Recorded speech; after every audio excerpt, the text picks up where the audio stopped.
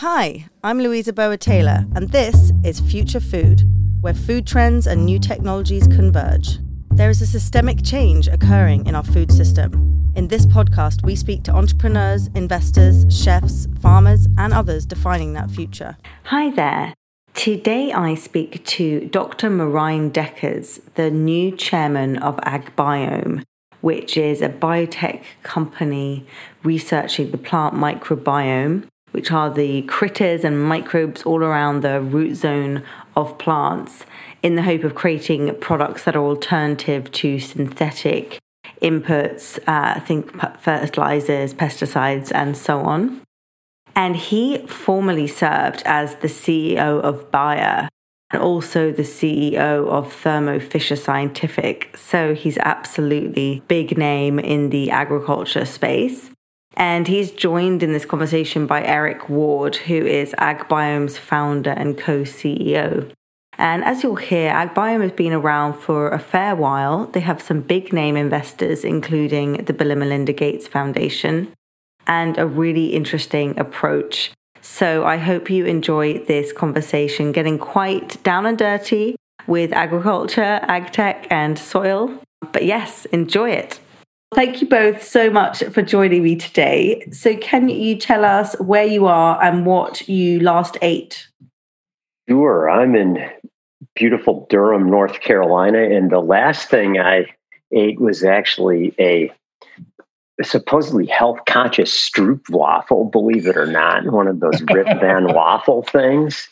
Traditional breakfast snack here, along with a double espresso. Thank you very much. From our local roaster, Counterculture Coffee. Very good. Marijn? I ate non-fat Greek yogurt, believe it or not, and I didn't know this question was coming, but I eat that every morning with a banana and some green tea. And then very quickly, I throw all this healthy stuff away and start sinning the rest of the day. Start with a clean conscience. And how would you both describe your food preferences? Wow. Well, I am an adherent of the belief that I read several years ago. Someone said that every bite should be as tasty as possible. You know, you only have so many heartbeats. You only have so many bites of food. So I like really delicious food. I'm pretty agnostic about where it comes from or how much it costs. But that's my very strong preference. Marijn, do you have a typical Dutch preferences? The Dutch French fries with a lot of mayonnaise on it. Yeah. Unfortunately, you cannot buy it in the US. In the 10 years that I lived in Germany, there was in town a Dutch French fry shop in Düsseldorf. And every Saturday for lunch, I would go there. And when they saw me coming through the street, they were already starting to put the food. Then I ordered every Saturday exactly the same. So, yeah, no, I actually have to say when I was young, you know, I didn't care that much and it was mostly fuel. But as I got older, I became more and more picky. I'm married to a woman who's an unbelievable cook. So that sets a very high. She sets a very high standard for herself, and I'm just happily tagging along. Fantastic. But I had short ribs in an amazing sauce yesterday with mashed potatoes and then carrots and some other vegetables steamed and all this kind of stuff just on a Sunday evening, homemade. So that's how I got spoiled here. Sounds like a proper Sunday roast. Yes, exactly. Yeah, it sounds like an English Sunday roast. Brilliant. Well, so just before we hopped on the recording, I was saying to Eric that I've been tracking AgBiome since 2014, which was when you did your Series A. I think you were one of the first startups that was so exciting around research around the soil microbiome and really looking at ways to bring products to farmers there. Skip forward to today, and you've got some really big, investors. One of you were actually the first investment I checked back on AFN, that first agtech investment for Bill and Melinda Gates Foundation in terms of equity. I think that's quite an amazing achievement. Can you just give me a bit of a description? How would you describe AgBiome today to someone who's not in the agriculture industry? Yeah, I think the simplest description is that we discover, develop, and then sell and market naturally occurring microbes that we discover that help protect crops from diseases and pests. And it's not very well understood outside agriculture, the importance of crop protection without the ability to fend off those disease-causing fungi and insects and nematodes. You literally can't produce crops. And so they're a critical need everywhere that food of any kind is grown. So we address that problem very directly.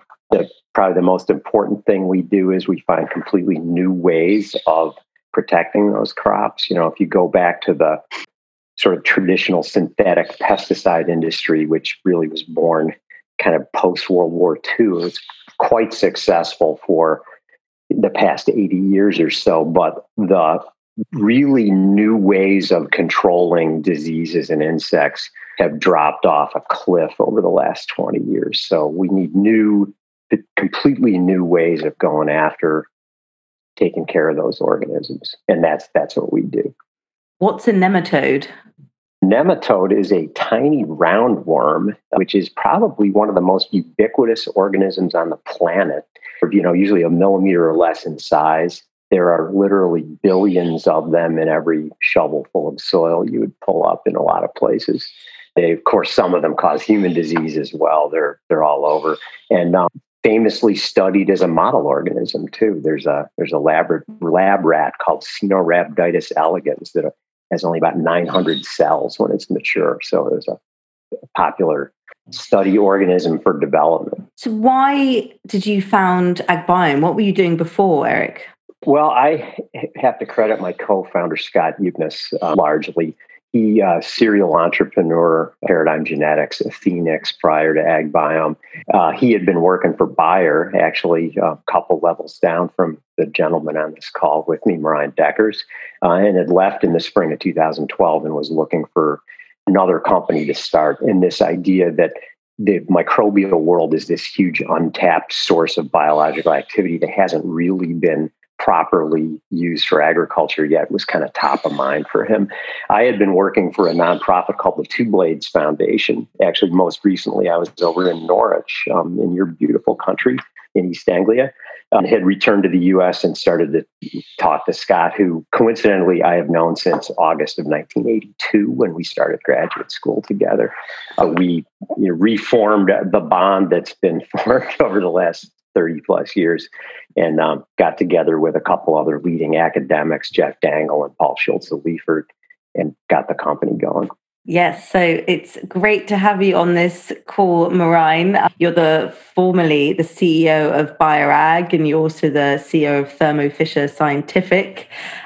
How did you come across AgBiome, and in the context of your experience with Bayer, what really made them stand out?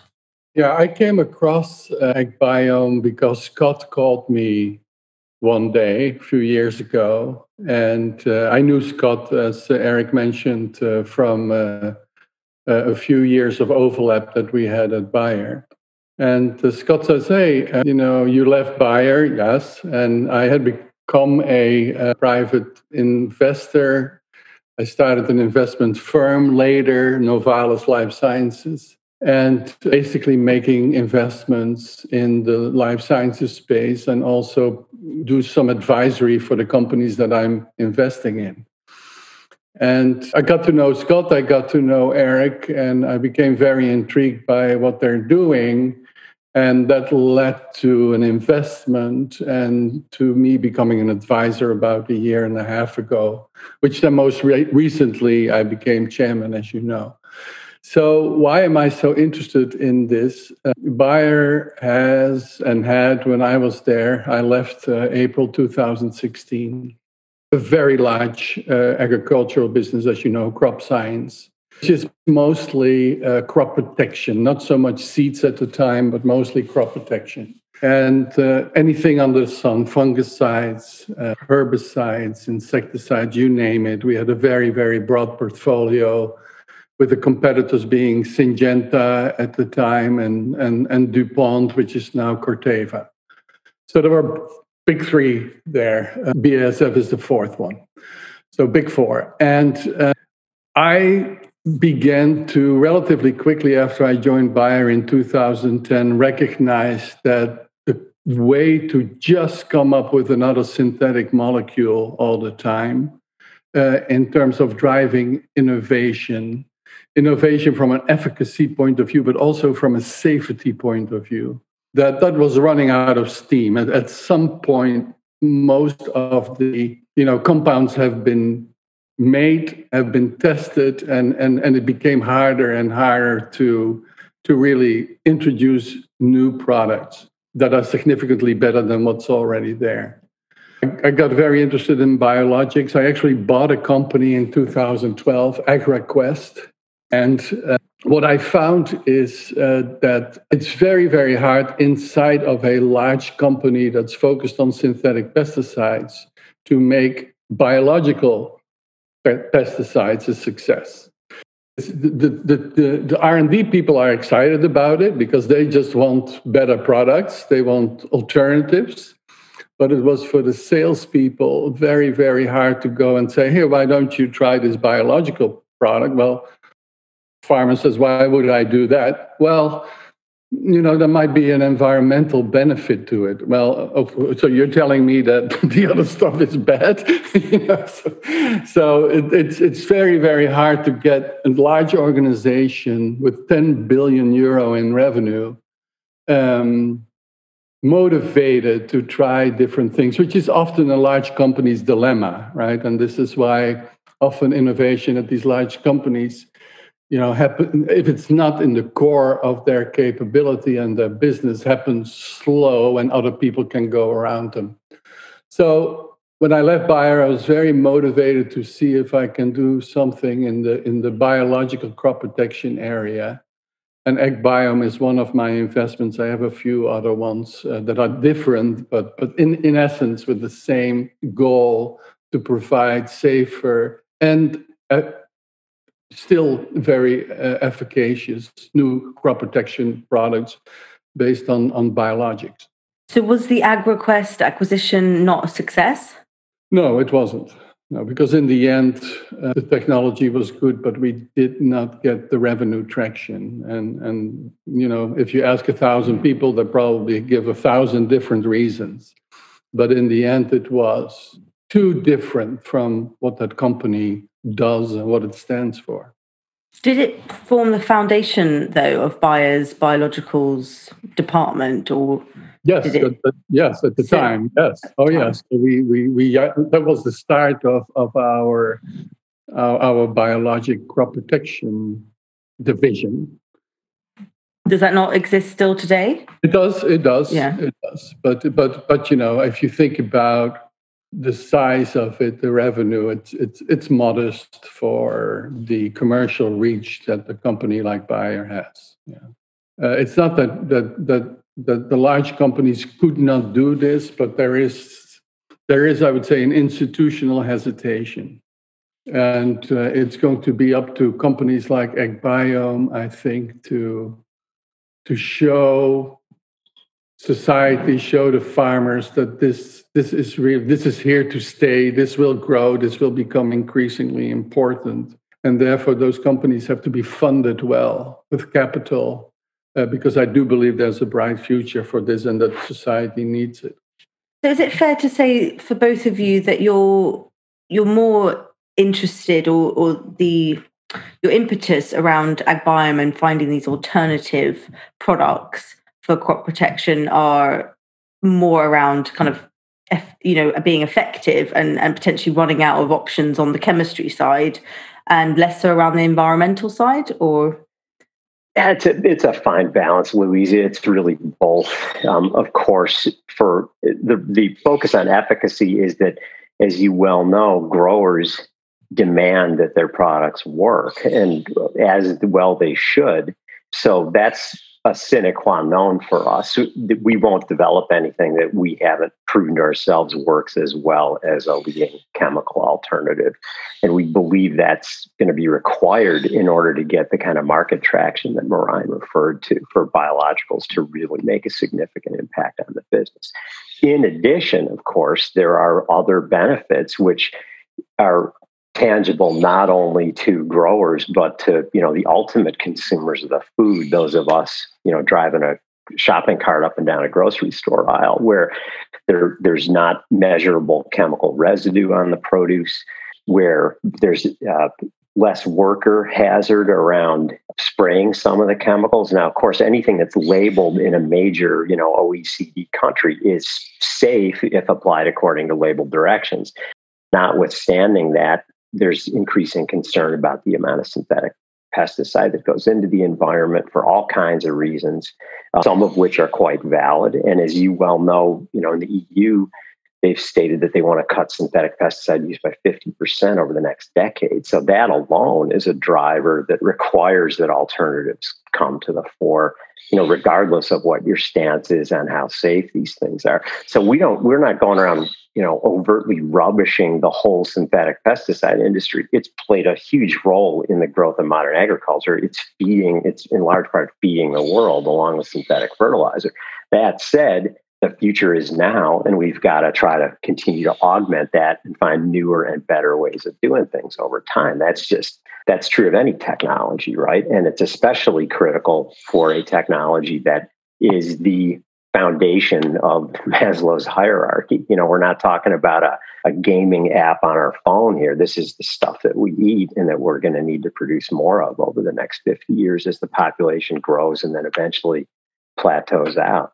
So what is your approach to discovering microbial products, and what technologies are you using? Yeah, so we have a large proprietary collection of microbes that we've gathered from diverse environments all over, primarily in the U.S. We've also done a significant amount of collecting in Africa through partnerships that we've developed in the context of the Gates grants that we have, the Bill and Melinda Gates Foundation. So we built up this very large proprietary resource of not only collected samples from diverse environments, but individual microbial strains derived from those. And then something that we started to do early on was do complete genome sequencing of every one of those microbes. So we know effectively all of the gene content of every strain that we've collected. All of that information goes into a rather sophisticated data architecture that's pretty much infinitely scalable now and allows us to do at very high speed whole genome comparisons among any organisms in the collection, including any new ones that come in. We can search the whole collection for similarity, and we can also search all the public data on the same basis. So what that lets us do, simply put, is when we identify a strain that looks like it has an interesting property, like it kills a disease or is able to control an insect, and very quickly identify strains closely related to it and find the local optimum around that initial hit. So the ethos is very similar to what you would do in a traditional chemical screen, where you get a hit structure and then immediately you make an analog cloud of related molecules around it. We can kind of do that in the same way at the microbial genome level. So that's a unique attribute that we've got. And then the whole thing works because we have a validated screening paradigm in the laboratory where we can test really precisely for the control of the actual agronomic pests and diseases that are important. That translates with high reproducibility to activity in the field. So when we see something in the lab, we can be quite confident we'll get a good result in the field as well. Marijn, how would you compare AgBiome's approach to others that you've come across? Well, I think the microbial approach as an alternative for synthetic pesticides is probably most often used.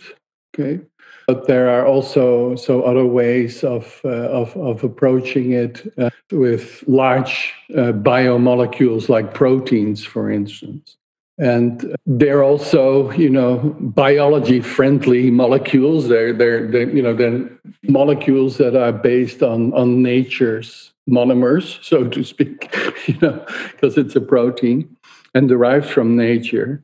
And there are different approaches. I think the microbes are very much proven in nature. I mean, microbes are in nature insecticides. They are fungicides. They are herbicides. They play a very active role in protecting plants, as you know. So this is not new. Nature has been doing this for a long time. The challenge here is how do you get the right microbe on the right plant and make sure it procreates and survives in the sunlight or when it's in a bottle or it's being sprayed. So it's more the surrounding technology rather than the concept. The concept is going on around us all day long.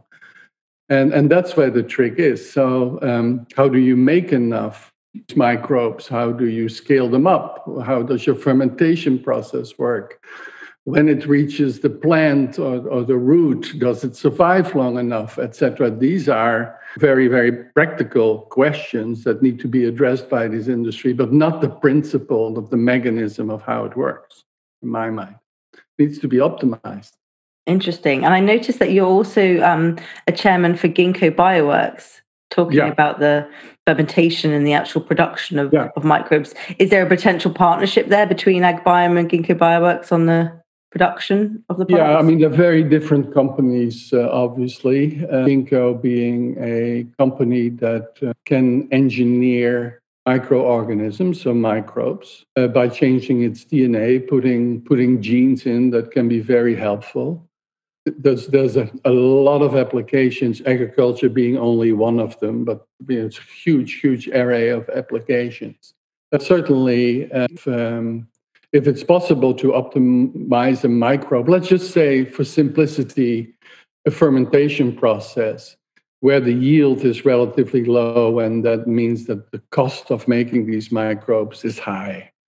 A company like Ginkgo has tremendous technology to make that bacteria just a little stronger and create more yield and a higher titer, etc. And go from 1% yield to 20% yield, and suddenly cost of goods sold is absolutely not a problem anymore. So yes, there is an opportunity in a variety of areas. I'm very interested in synthetic biology, the scientific concept of it, and the fact that it has so many different applications in different industries, very different end markets. I'm very interested in AgBiome because it really is very focused on agriculture and the challenge of safer crop protection that is still efficacious as the older products. I mean, so that's a very, almost like a forward integrated opportunity of Ginkgo.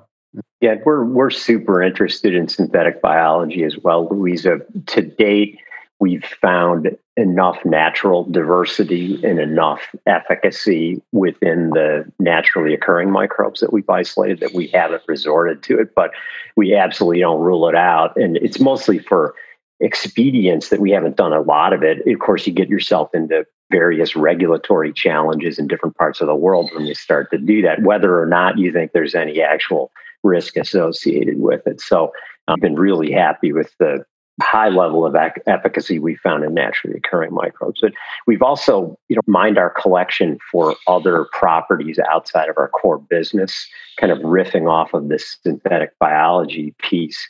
We've identified thousands of novel CRISPR genome editing systems in our collection, for instance. So we put together a small team and a subsidiary that pretty quickly went through those and validated several dozen of them, showed that they had efficacy in mammalian cells. And we've now partnered with Elevate Bio out of Cambridge, Massachusetts, to put together a company called Life Edit Therapeutics, which is using that platform of genome editing tools from our collection for human therapeutic use for cell and gene therapy. We're mindful of other opportunities in this big microbial discovery space that we've created within the company. There's definitely been some question marks around the efficacy of biologicals over the years. Can you share a bit about some of your traction and success and about the products that you have currently out there? Sure. Yeah, so we launched a product called Howler fungicide in the fourth quarter of 2019. So we've just got ticking over a full year of selling for the first time. We've had tremendous grower response to it. That's backed up by trials that we've done with university cooperators that are experts in the particular crop disease combination, as well as with contract research organizations, as well as with distributors. And what we're finding over and over again is the product works as well as the synthetic chemical alternatives in the specific crop disease combinations we're going after. So there's been huge interest in it as a result of that. And yet, no doubt, there's a hurdle you got to get over at the start, which is biologicals are, insert pejorative phrase here, snake oil, you name it. And that's a bit unfair, I think, in some cases, given that some of those older products have been around for a long time.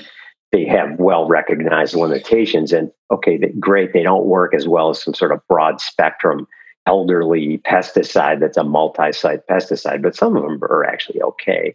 I think another differentiator between what we're doing in the crop protection space and a lot of the other biologicals out there is we're not selling based on yield enhancement or biostimulant activity. And those products are tougher to work with. They tend to be very environment specific and weather specific even.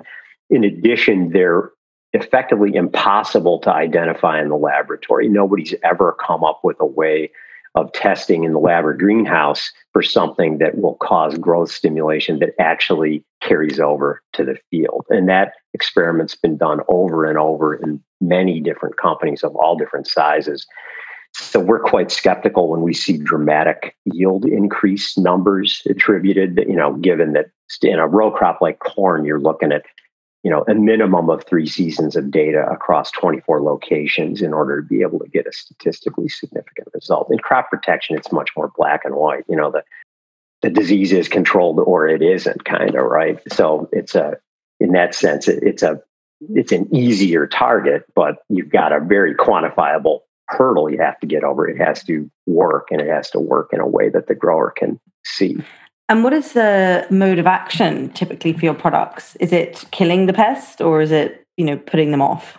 A whole bunch of different things. Is that a good way of saying? Is that the technical way of saying it? Putting them off? Yeah. Well, yeah. I mean, so Marijn referred to this, this natural diversity out there. So microbes have been kind of at chemical warfare with one another for like 3.5 billion years on Earth, right? So these things have a lot of different ways of inhibiting each other's growth. And so if we look at a product like Howler, that's a naturally occurring bacterium.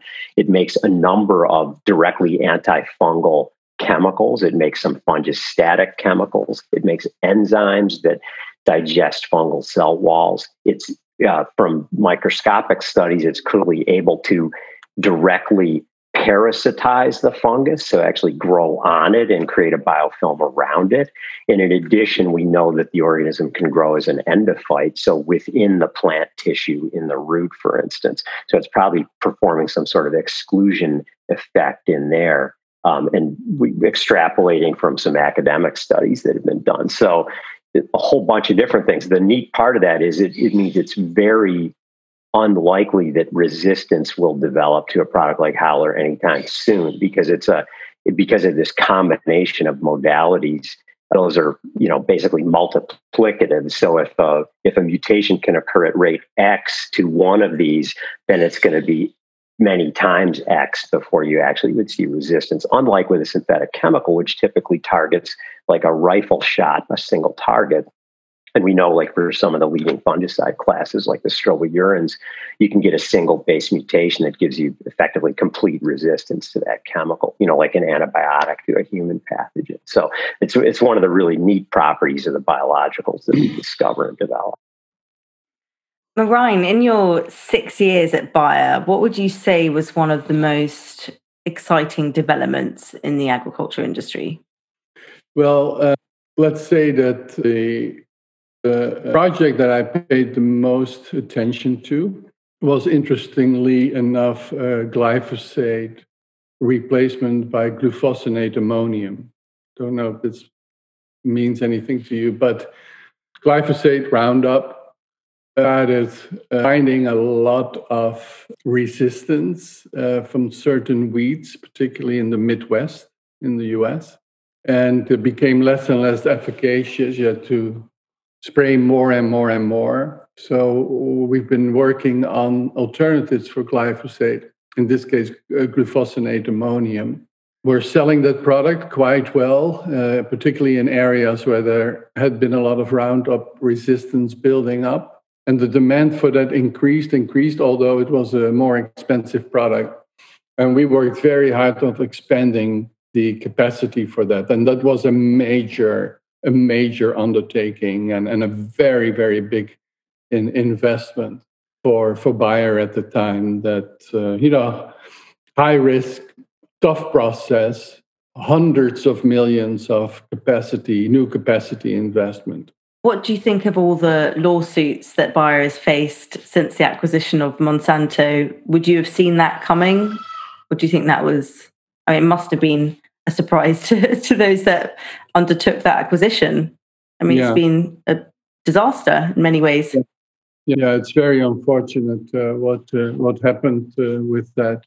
It comes to show that, and that this is a challenge in general. I think in our society, and it's part of the business model. So it's part of Bayer's business model, but everybody's business model who basically tries to influence biology, which is what we do. You do that as a biopharma company with humans. You do it as an animal health company, as a plant company. You try to influence biology. And there are going to be side effects. We know that. I think the issue is that society does not accept those side effects, right?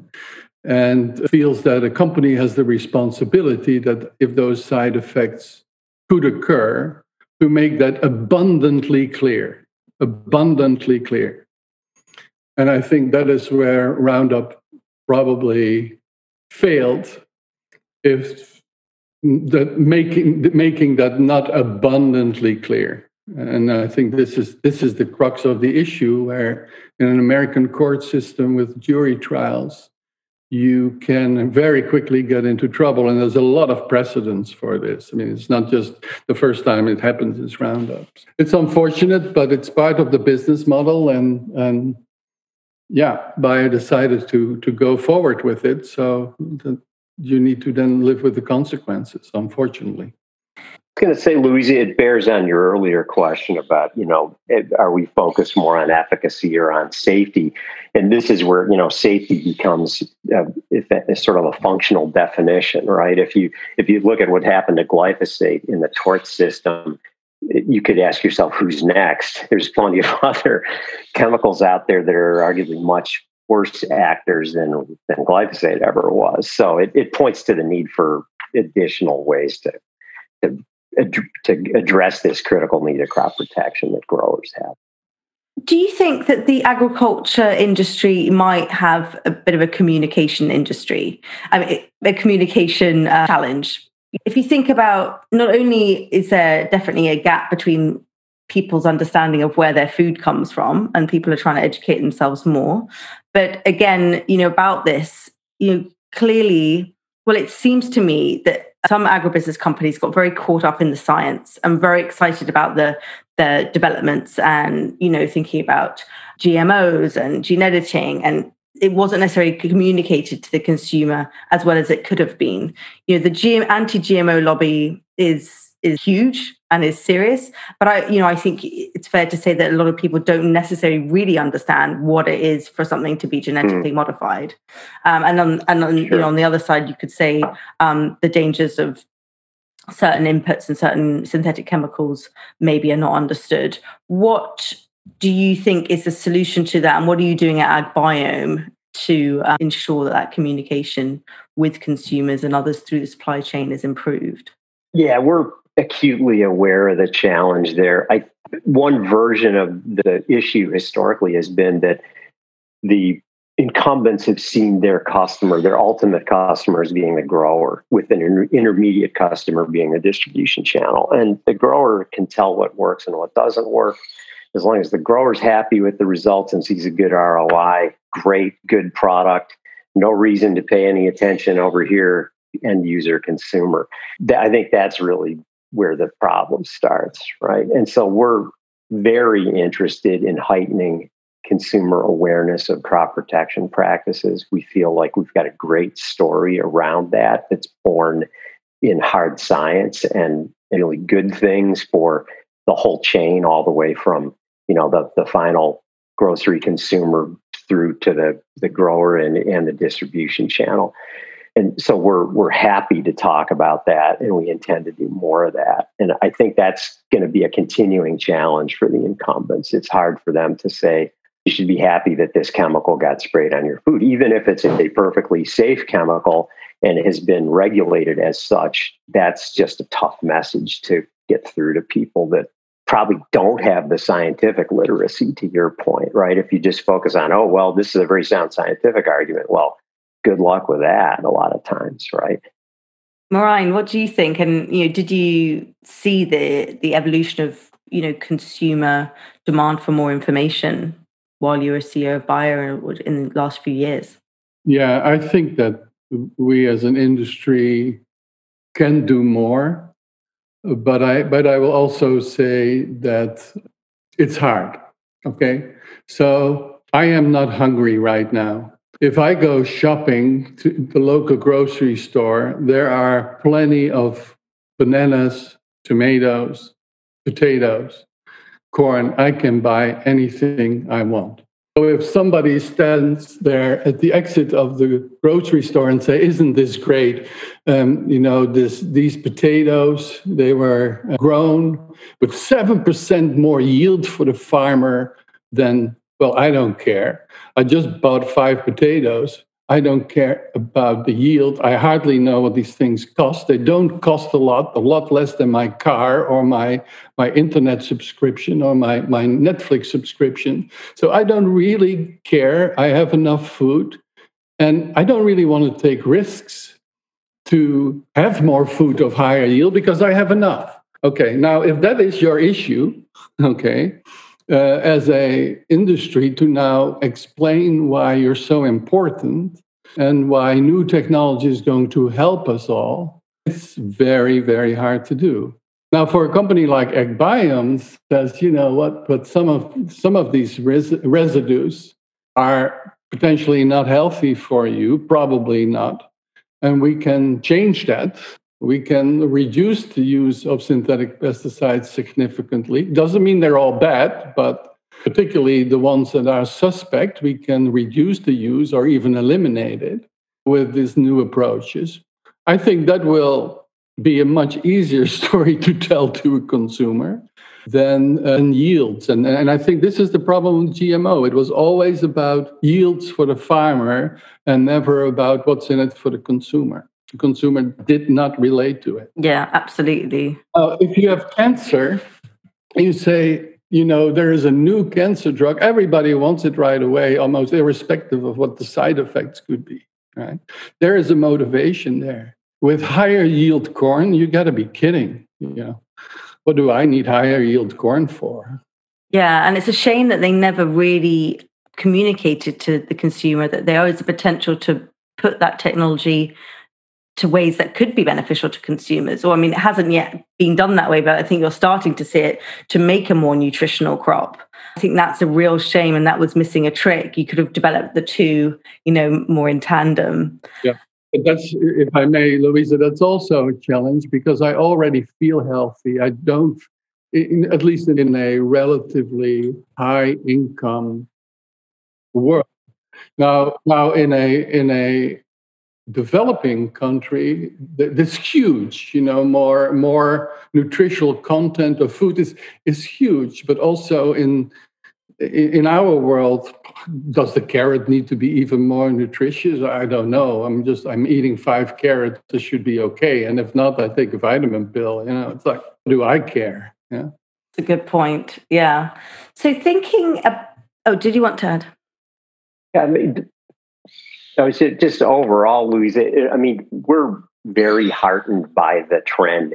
of people being more interested in where their food comes from, right? This is like mainstream stuff now. And, 20 years ago, it was this niche, organic movement going back to places like Chez Panisse and the like in the Bay Area. And now it's everybody wants to know where their stuff is grown. They want to know more about the farmer. That inevitably will lead to a higher literacy among consumers about how agriculture is practiced. That's a good thing for everybody. So we're super psyched about that, and we want to encourage that trend. So thinking more broadly about ag tech, moving on from biologicals and microbes for just the time being, which other categories of ag tech are you excited about? And Marijn, maybe, I don't know if you've invested in any others, but would love to hear thoughts there. Yeah, so in my firm, so far, I have limited my investment range in crop protection, because I know it well, and investing is already hard enough, and advising is already hard enough if you actually know something about something, let alone if you don't know that much about something. So I'm sticking with what I know. And I know crop protection well from my years at Bayer. I have other areas that I invest in life sciences. From my Thermo Fisher background, I have life science tools and diagnostics. So I have quite a few options there. And as I said, there are in my portfolio 3 companies that all have a different approach to, I would say, safer crop protection methodologies. When do you think chemicals will be obsolete in agriculture, or do you think that will never be? No, never, and there's no need for it. It's chemical. The word chemical. I'm a chemist, okay, so I've been frustrated by this for a long time. But the word chemical is immediately suspicious, even though we're all made up out of chemicals, and we drink water, which is a chemical, etc. This is true. So the chemicals, there's nothing bad with chemicals. There's nothing bad with synthetic chemicals. What I think is a challenge in crop protection synthetically is crop protection is very hard, because in the end, you want to kill something, right? You want to kill a weed, or you want to kill an insect, and you want the plant to survive. So it has to be strong enough to kill, and it has to be, subtle enough to tell the difference between what to kill and what not. So it has to be very focused and specific. And then it has to withstand nature. You have to be able to spray it. If the sun shines, it has to work. If it rains, it has to work, etc. So there's quite a lot of demands. As a result of that, you get relatively sophisticated, complicated chemicals. If you look at the molecular structure of these things, it's wow. This is like complicated drugs. But in principle, there's nothing wrong with it. But some of them have more side effects than others, and I think that's where, with us, like a company like AgBiome, you focus particularly on those applications where there is question about the safety of the synthetic chemicals that are widely used, and try to come up with a substitution for it that works as well but is safer. I think it's a huge need for society and a huge opportunity for companies in this space. So what's next for AgBiome? Well, we've got a pretty deep pipeline we've built up. We've got our next active ingredient, another naturally occurring microbe that's now pending EPA approval. We anticipate getting that in the fourth quarter of this year. We branded that as Thea. It's another fungicide. It has a complementary disease control spectrum to Howler. And then behind that, we've got some really interesting products we're developing that are combinations of some of these legacy chemical synthetic pesticides with our proprietary biologicals. So what we've found in the field over and over again is we can dramatically reduce the rate of some of these chemicals that people would like to spray less of, and supplement that chemical with our proprietary biological and get efficacy that's as good or better than the full rate of the chemical alone. So we call these connate products. They're still a little tricky. You've got to co-formulate the biological and the chemical into a single product. We've got several of those in development that get expedited review at EPA. It's about a 9-month process there. So we anticipate launching several more of those over the next couple of years. And then we've got insecticides, nematicides, herbicides, all further back in the pipeline that we're working on as well. Okay, well, to finish off, a big question. If you could both tell me, what would be your biggest hope for the food system by 2050? Wow. I am a huge techno optimist, and I believe we will be in a position in 2050 where we can say that we do not have a significant number of people on the planet who go to bed wondering where their next meal is going to come from. I think that's probably the biggest societal challenge we face going forward. And we have figured out how to grow enough food on the arable land we have in the context of widely varying climate, which increasingly seems to be upon us. Well, I think that less animals should be grown to be eaten. It's not, we're obviously talking about agriculture here, but wow, what an industry. And how complicated is that? And how much food do we have to create? And how much environmental impact is there? But the question is then, how do you replace the nutritional value? And this is part of why I'm so interested in synthetic biology. Because if you can sort of take a bacteria, put a gene in it, and it starts making in a steel tank suddenly proteins that are present in cow milk at good yields, and the proteins just drip out at the bottom of the steel tank. You don't need the cow for the milk anymore to get those proteins, right? So suddenly you are creating different ways of making something that you have been getting access to by growing animals. That is a huge opportunity for us to rethink the whole meat production. And I think that's so in its infancy right now. We all know about, Impossible Burger and so, but there is so much more behind this. And what's behind this is very dependent on synthetic biology. So I think that is a 2050, you look back 30 years probably and say, wow, we had no idea that this industry was so at its infancy. I think in biological crop protection, it's been around. Okay, we have never had a bacteria make a milk protein, but we have bacteria control pests. So for us, it's more a matter of optimizing a system that already exists. Well, my 2050 dream is to create a system that doesn't exist yet. Great. You understand? Yes, absolutely. Yeah. Thank you so much. Well, thank you both so much for coming on Future Food Podcast, and I hope we can stay in touch. Yeah, thanks. Thank you, Louisa. Appreciate the opportunity to be on the podcast. All right. Thank you so much, Louisa. Great. Thank you both. Bye. Take care. Thanks. Bye-bye. Bye-bye. Bye. You've been listening to Future Food with me, Louisa Burwood-Taylor. For news and insights on the food tech and ag tech industries, go to agfundernews.com. And if you enjoyed the podcast, please subscribe and leave a review.